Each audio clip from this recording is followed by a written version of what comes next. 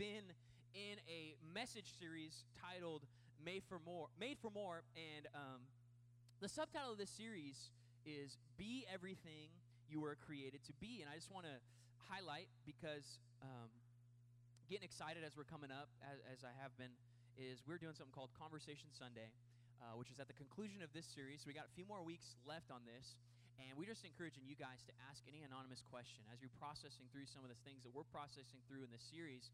Man, I just truly believe let's have a dialogue about it. So no shame in the game. If you got any question, it's anonymous. It's not going to be like, you know what I mean? Like, oh, so-and-so, that's this. Like, no, no judgment, right? We're all growing in our faith journey together, and everyone's next step looks a little bit differently. So I think it's beneficial when we have a conversation to hear how other people are processing their faith as well. So we're going to be doing this in several weeks. But in order for this to be successful, man, we gotta be asking questions. So I've gotten a few questions in my email inbox, but I'm praying for more. So as we continue in this series, be sure to head to our website or swing by the Connect table, and you can drop off an anonymous question there as well. And we're gonna gather those questions together and use a Sunday to kind of engage with those questions. And I'm excited about that. But last week, to get us caught up, the title of last week's message was titled More Masterpieces, and we've been looking at the letter to the church in Ephesus. You know, this man, Paul, who was one of the leaders of the early church, things weren't going too well for him. He was on house arrest, and he was really advocating for understanding, first and foremost, that his back was up against the wall. You know, the chances of him dying because of his faith and being a follower of Jesus during this time was pretty sure. And so he writes this letter to the churches in Ephesus while he's under house arrest with this posture of saying, hey, as the church, let's reflect on how we can be powerful witnesses, how we are to live our lives. Because the reality is, Paul's like, hey, if I'm gone, what legacy can I leave behind to encourage the church as the church progresses in a society that maybe is hostile towards this faith movement that Jesus was creating, right? And last week, we've been diving into this letter that he's been encouraging the church during this time. And last week, we really landed on kind of one main thought that'll be up on the screen. And this thought is this, is that you are a masterpiece made for a one-of-a-kind masterpiece mission. You know, in the New International Version that we looked at last week, there's this word that represents this Greek word, really illustrating that we are God's masterpieces, that none of us are created the same, but each and every one of us are created uniquely. And God has given us the ability, because of our uniqueness, to join in with his mission and his purpose to live out a one-of-a-kind mission that God has called each and every one of us to. And we kind of started dissecting this idea, because what we're talking about is the idea of calling. Each and every one of us has a specific, a personal, or what we would call a unique calling, and we really want to live in the sweet spot intersection of what it means to be called, or what that looks like. So up on the screen, we had kind of we identified our sweet spot intersection between three kind of questions that many times we ask about our identity. And it has to do with the words be, do, and go, right? Who am I created to be? And that's our identity. What am I made to do? That's our mission. And where do I fit in? Where am I supposed to go, right? That's our position. And when we figure that out, we find the intersection between those three things, we can truly live in our sweet spot. So we looked at two main things: the primary calling for what God has called and commissioned his church to do, but then the unique calling that God has given each and every one of us. So here's how we defined that last week. Our primary calling is to be a disciple who makes disciples wherever we are. You know, Jesus, before he left, this was the mission that he's like, okay, church, like, here's what you're supposed to do. Like, we can't get rid of this. This is the plan. This is how we multiply. If I'm going to be an activist for anything, Jesus is like, here it is, right? We can die on so many little hills, but he's like, make disciples. Be one first and foremost, but go and make disciples also wherever you're at. The location doesn't matter, because wherever you are, if you're living in community, there are other people to carry out this primary calling and mission God has called his church to live out. But the beauty within that is there's another side to the coin, right? And it's the fact that each and every one of us are unique, and it's going to look different how we live that calling out. So our personal calling, as we clued into Ephesians 2, chapter 2, verse 10, is that I am uniquely made to do good works and deeds wherever I can be most effective. So this is the more entrepreneurial calling that is unique to us, that if we're passive about it, we're not going to make any progress, right? In the same way, I would argue if we're not passive about the initial primary calling, we're probably not going to make much headway. And for us, even as a unique church body in the larger body of Christ, we are not the only church, right? We represent the massive global body of Christ. Uniquely, we've just felt in this season that, man, we want to do good at both of those things. Our primary calling, being faithful what God's called us to do, and being intentional about that, but also being intentional about making sure people feel like, hey, how do I wrestle with identifying what my unique or personal calling or contribution to the world is underneath God's purpose and his mission? We really just addressed this and started kind of unpacking this and identifying and asking the question, are we living in our sweet spot? Because Jesus reminds us that as people, as created people by him, we're made for more. We are truly made for more.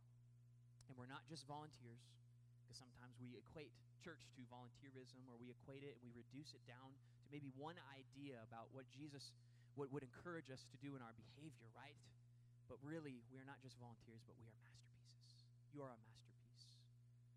A masterpiece created by him with so much dignity and value. God's thumbprint is on you. He's created you in his image. Whether you choose to reflect his likeness or not, by the way God created you, you reflect his image in your humanity. Such a beautiful thing. So this morning, the title, last week was More Masterpieces. This week, we're going to dive into the title, which is More Motivation. More motivation. And it really is just surrounded upon this idea of what are we motivated by? What motivates us? What gets us going? What, in the context of what we've been talking about our calling, how are you motivated to pursue those things? How are you motivated to maybe pursue the things that Jesus has prioritized?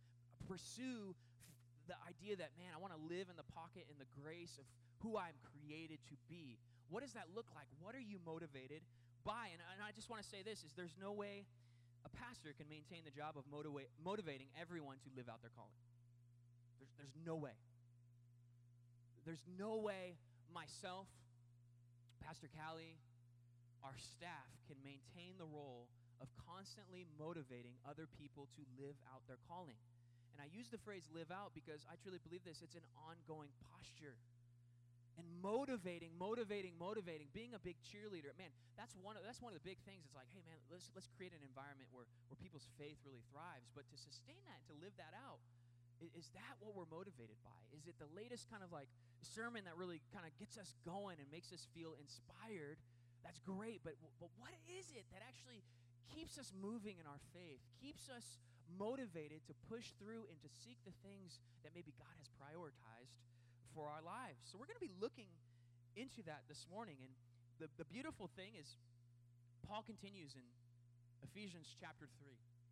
And he really begins to unpack a deep, profound motivation that I think is going to be so important as we move forward in this conversation about what it means to live out the calling that God has displayed before us. Because our motivation, man, it dictates so much of how we are going to be successful in living out our lives. We're going to look at Ephesians chapter 3, verses 16 through 21, and Paul unpacks this, and we're going to read this together before we continue. And it says this in Ephesians chapter 3, verses 16 through 21. Follow along with me if you don't have your Bible. It's up on the screen. It says, I pray that out of his glorious riches he may strengthen you with power through his Spirit in your inner being, so that Christ may dwell in your hearts through faith.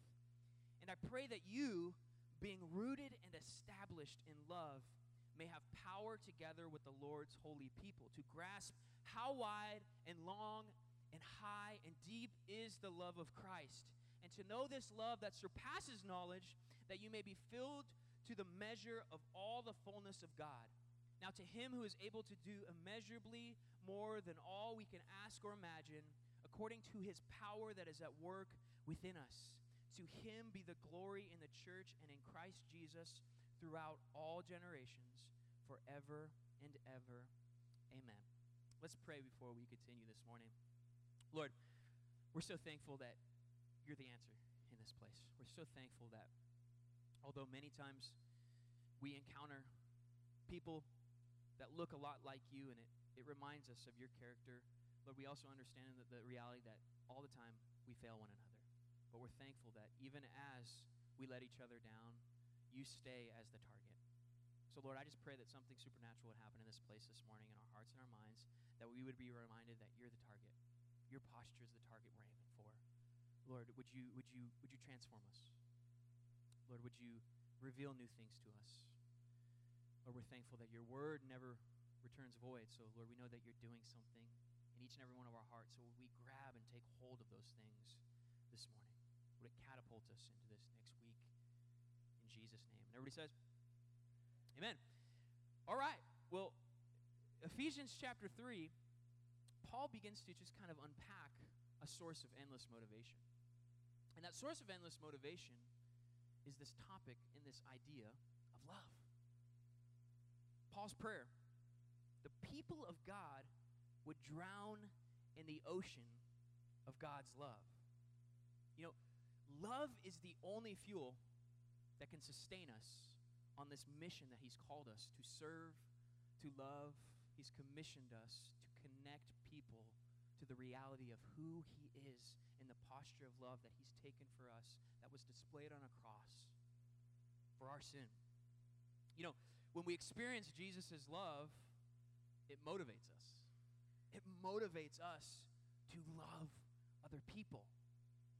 God's love, radical. God's love is infinite. God's love is unconditional. God's love is others regarding. God's love is never giving up. God's love is always for you. God's love is sacrificial, and God's love was displayed and personified through Jesus, the God-man who came in the flesh.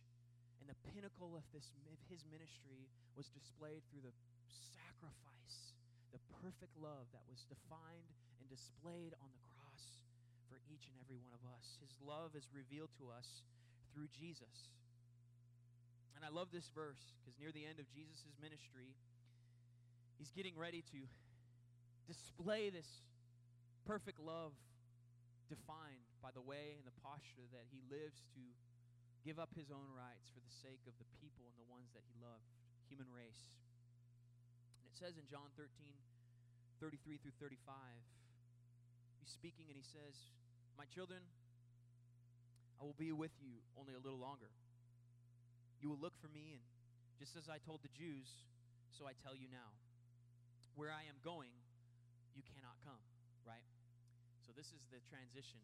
The transition's about to happen where Jesus is like, my ministry is about to end, but there's a powerful ministry and calling that's about to be burst forth through the church, through my church, through my body.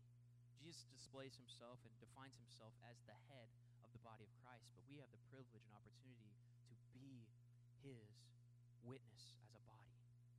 He says in verse 34, "A new command I give you, love one another. As I have loved you, so you must love one another. By this, everyone will know that you are my disciples if you love one another."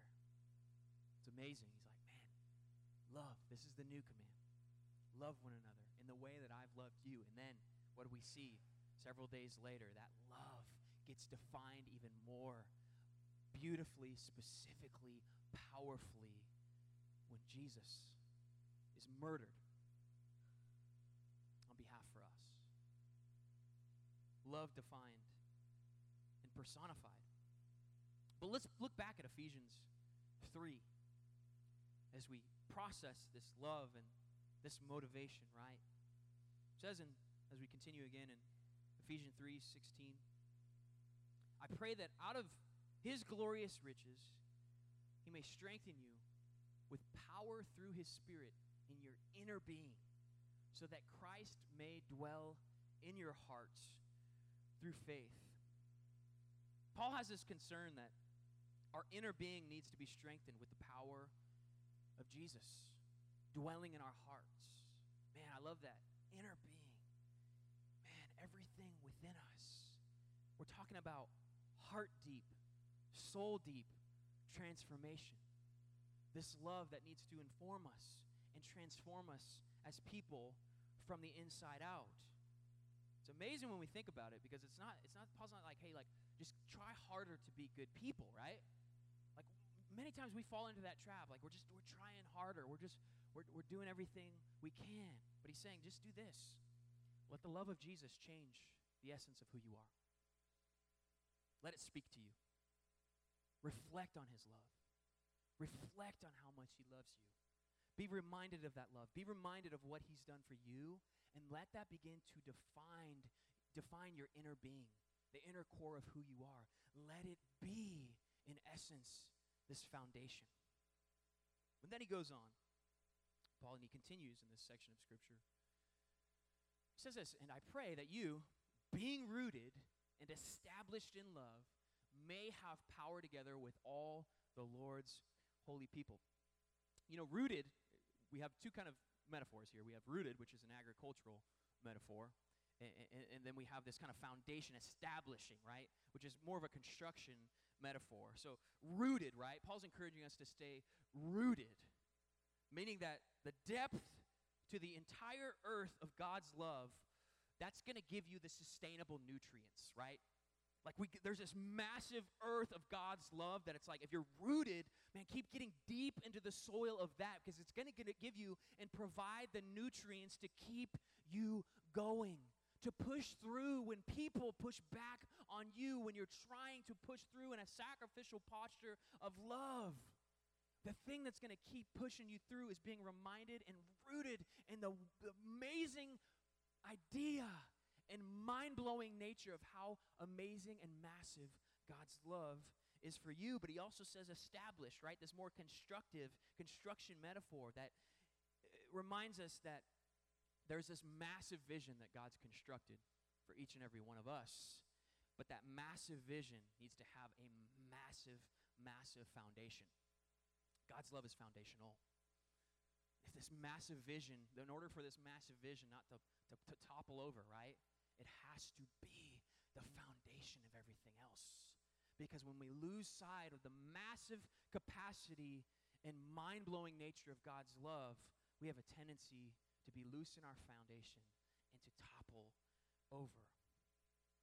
He continues in Ephesians chapter 3. He says, beginning with 18b, he says, to grasp how wide and long and high and deep is the love of Christ, and to know this love that surpasses knowledge, that you may be filled to the measure of all the fullness of God. Filled to the measure of all the fullness of God. I feel like that was personified in Jesus. And I don't know about you and my human brokenness. I identify many times in my life where I'm not full. I'm not completely full yet. And I don't know about you, but it makes me have a posture of saying, I want to keep digging into that. I want to keep digging in and identify what it means to be completely full. Are we all completely full, perfect people? By no means. But I'll say this. Our posture should be this. Sign me up for that. Sign me up for more of that. Sign me up, God, for the power of your love filling us to display, to be the foundation, to be what we're rooted in, that goes beyond our knowledge or our human comprehension of how great your love is for us. We aren't completely full, but we have an opportunity to say, God, let's keep this coming. Let's keep it going. Keep showing me. Keep revealing yourself. Allow your love, the expression of your love that can't be comprehended, to continue to define how I move forward. Then goes on in verse 20. Paul writes, now to him who is able to do immeasurably more than all we ask or imagine, according to his power that is at work within us, to him be glory in the church and in Christ Jesus throughout all generations, forever and ever. Amen. You know, I often think about a metaphor that I think has been used many times before, but viewing God's love as an ocean. And it's almost like even when you just got a teaspoon of that, changes you. It transforms you. Even without a full revelation of God's immeasurable love for us, when we just get even a teaspoon of that, it helps us identify that I've tasted that, but I also recognize that it's a teaspoon of an ocean. It gives me hope to remember that there is more. There is more. There is more in that foundation. There's more in that earth. There's more in those nutrients. There is more that is able to keep and sustain us and motivate us to be people that keep going. And this morning, one of the kind of the big things that we've been talking about in this series is kind of the commitment as our church that we are committed to making with our church family, right? And the commitment is this idea, it'll be up on the screen, of you can do it, we can help. You can do it, we can help. Because many times there's the other side of that there's a posture.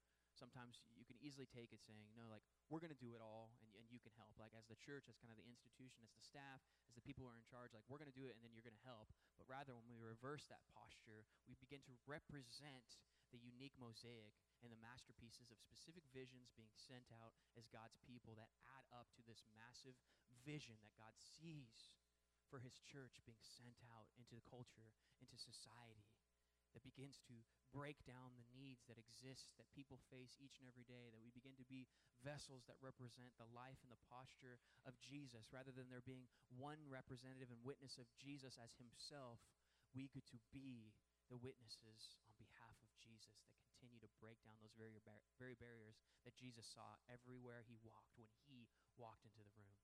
Now we get to walk into the room. Now we get to walk into the spaces filled with darkness. You can do it. And here's our commitment. We can help you. We want to help you. But how can you stay motivated to pursue your primary and personal calling? That ongoing motivation isn't up to anybody else other than you. It's on you. It's on your breath, your energy, your life, the one that you're living, the one that you have the free will and control and power to express each and every day of your life. It needs to be motivated by the love of Jesus, because his love is an endless source of motivation. Sacrificial love is the only sufficient motivation to sustain us, to keep going in the midst of our discouragement, in the midst of the things that trip us up in this life, in the midst of the obstacle or valley types of seasons that sometimes beat down on us and allows the enemy to just speak lies of discouragement. But God reminds us, it's worth it because of my love. It's worth it because of what I've done for you. Any other motivation, sometimes guilt, is not sufficient. Pastor, pump me up. Keep me motivated. It's not going to be sustainable. Of course, man, I want to be a person that creates an environment where we're pumped about the things of God, but I do not have a human capacity to sustain your calling, to continue to motivate who you are. See, sometimes we can take a posture of saying, well, this is our vision. This is my vision, right? And I need to guilt you into believing that you should participate. We can't be motivated by guilt. We can't be motivated, well, the pastor told me, so maybe I should start like serving. Well, the pastor told me, so maybe I should get into a small group. It's like, no, like that's guilt. Let's move that out of the way. It's not based out of a place that says whatever pastor says is the things I should do. It's based out of a place that says Jesus. See, his love is so grand, is so massive, that it motivates us to say, it's time to grow. It's time to take hold of my faith. Pastor, pump me up to sustain my motivation. It just won't work. And I've heard this before. You know, as pastors, you hear all sorts of great stuff, right? And sometimes, you'll have a person who's kind of like a church attender, somebody's affiliated with church for many, many years, and many of us have heard this before, and it's like, well, I'm not being fed. I'm not being fed. And I'll say this, I think you've missed your motivation, because it's time to grow. you've missed the motivation. You've missed the love of God being the motivator. You haven't missed the teaspoon of it. I'm sure you've probably encountered that. But in terms of moving forward, you might have missed the motivation that will sustain you to live out your faith, to live out the vision that God has called uniquely for you to move forward. If your motivation is solely based on the pastor, this isn't pastoranity. Made that word up, right?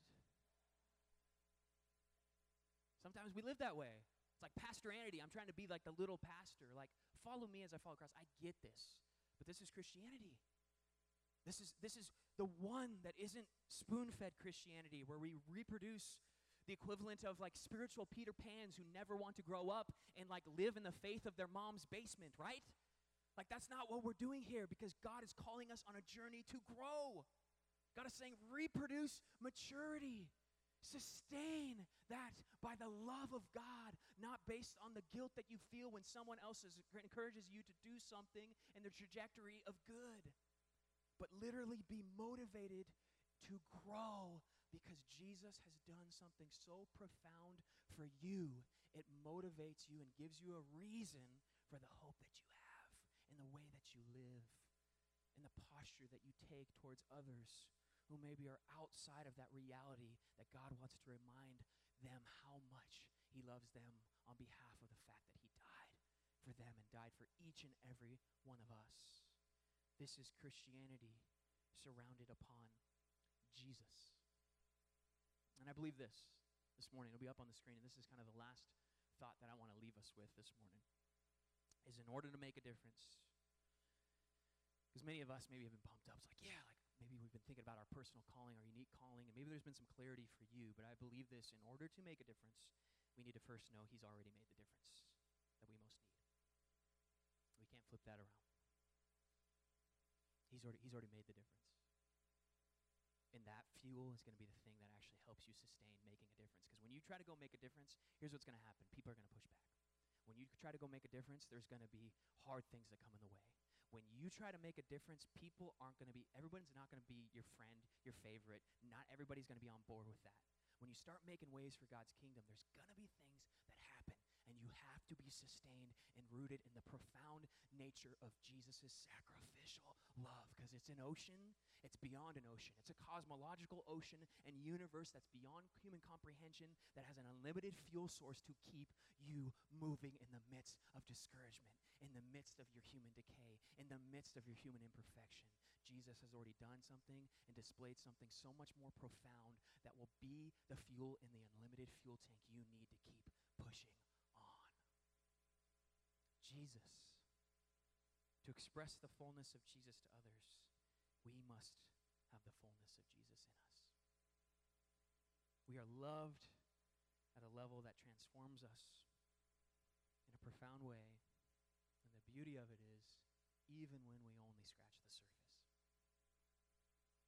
See, many times we're just scratching the surface, because our human comprehension gives us a limit of understanding how massive this love that Jesus has for us. This morning, what motivates us?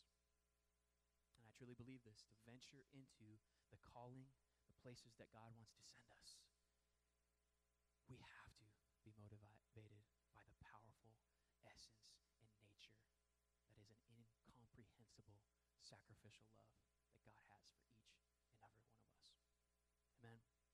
Let's pray this morning.